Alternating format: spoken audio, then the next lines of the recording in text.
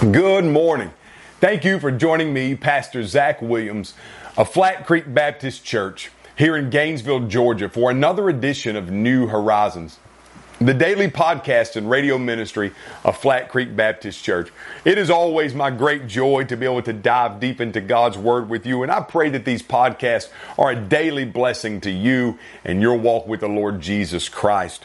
If you would like more information about Flat Creek and how we might come alongside of you in your walk with the Lord Jesus, please go to our website, flatcreekchurch.net, and you can find all the information you need to know about us there. Friends, we're still here in the book of Acts, chapter number 20, and we're looking at this homecoming message of the Apostle Paul, if you will, as he's there in Ephesus giving one final address to the Ephesian elders before he moves on to Jerusalem, ultimately to Rome. He has told them to remember the past, remember the good old days, remember the times that we had together. He's also told them don't stay there. Understand God has something for you in the future. So keep working, keep moving, keep driving into the future by faith, knowing God has something for you.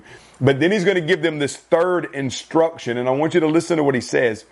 He says, stay alert in the present. So remember the past, look forward to the future, but remember you have a task at hand today.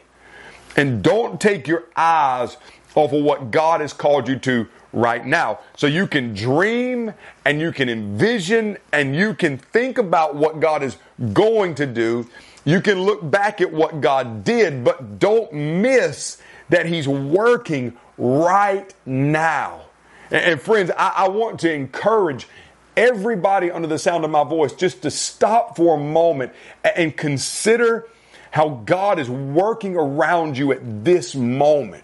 I can guarantee you that if you really pause for a second and begin to think about it, you can think about prayers that maybe you prayed, 3 months ago, 6 months ago, and how they're being answered today. I guarantee if you think about it right now, you can think about your church family and you can think about how God is moving and working inside the body of Christ that you are a part of. And I can guarantee you, if you really think about it, you can find some God moments. Maybe it's just a sermon your pastor preached. Maybe it's the worship service that you had. Maybe it's somebody who sends you a card in the mail. When we think about these things, you can even think about how God's working in your family. Maybe it's the salvation of a loved one. Maybe it's the salvation of a son or a daughter or the restoration of your marriage. But just think about it. Because see, many times we begin to think to ourselves, well, God did a great work. God's going to do a great work. But then we forget that God is doing a great work. Let me remind you back in Exodus chapter number 3, when Moses asked God what his name is, God says, I am. That is a to be verb. God is being. He is always present. He's always in the now. He is being. And if God is being, then we too must be doing. We must realize that God has something for us right now. And that's what Paul says to this church in Ephesus. Listen to what he says. He says, and now I know that none of you will ever see my face again. And can't you hear the emotion? Can't you feel the emotion here? If you're a pastor and God has called you from one location to another, or say you're a church member and God has moved you from one state to another, and you love your church home and God has now moved you away, and I might not ever see them again. And it tugs at the emotion. And Paul says, I know that none of you will ever see my face again. This is the last time that we'll ever see each other. You see, the Holy Spirit is confirmed in my heart that chains and afflictions are waiting for me, and I know I will never see you again. Everyone, he says, that I went about preaching the kingdom to. Therefore, I testify to you this day that I am innocent of everyone's blood.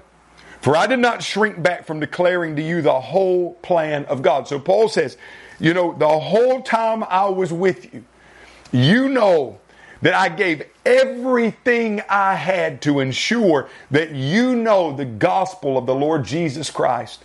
I gave everything I had to ensure that you were rooted and built up in Him. I gave it all I had to ensure that you have a relationship with the Lord Jesus Christ. And because of that, you're a part of the body of Christ. You're the church at Ephesus. And listen what he says, verse 28. He says, be on guard for yourselves and for the flock that the Holy Spirit has appointed you to as overseers, to shepherd the church of God, which He purchased with His own blood. I know that after my departure, savage wolves will come in among you, not sparing the flock. And men will rise up from your own number with deviant doctrines to lure the disciples into following them. Therefore, be on alert, remembering that night and day for 3 years I did not stop warning you, each one of you, with my tears. You listen to that text, and can't you hear the concern in the heart of the Apostle Paul? He says, look, you know the doctrinal, theological integrity of the gospel that I preached.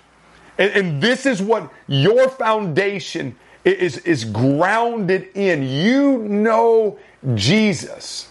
You know how He's the fulfillment of prophecy. You know of the cross. You know of the resurrection. You have a sound eschatology. You are awaiting His return. You know all this stuff. And you're thinking about the days we had. You're looking forward to what's on the horizon. But know that amongst you, there will be savage wolves. There will be people that are in the midst that are seeking to destroy the church.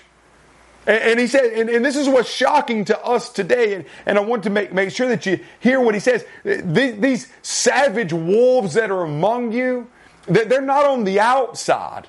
And sure, you and I both know today that we have many coming against us from the outside. I mean, many people are hurling attacks at the church, lost people every day. But Paul says it's not those on the outside you have to worry about. You can see them coming.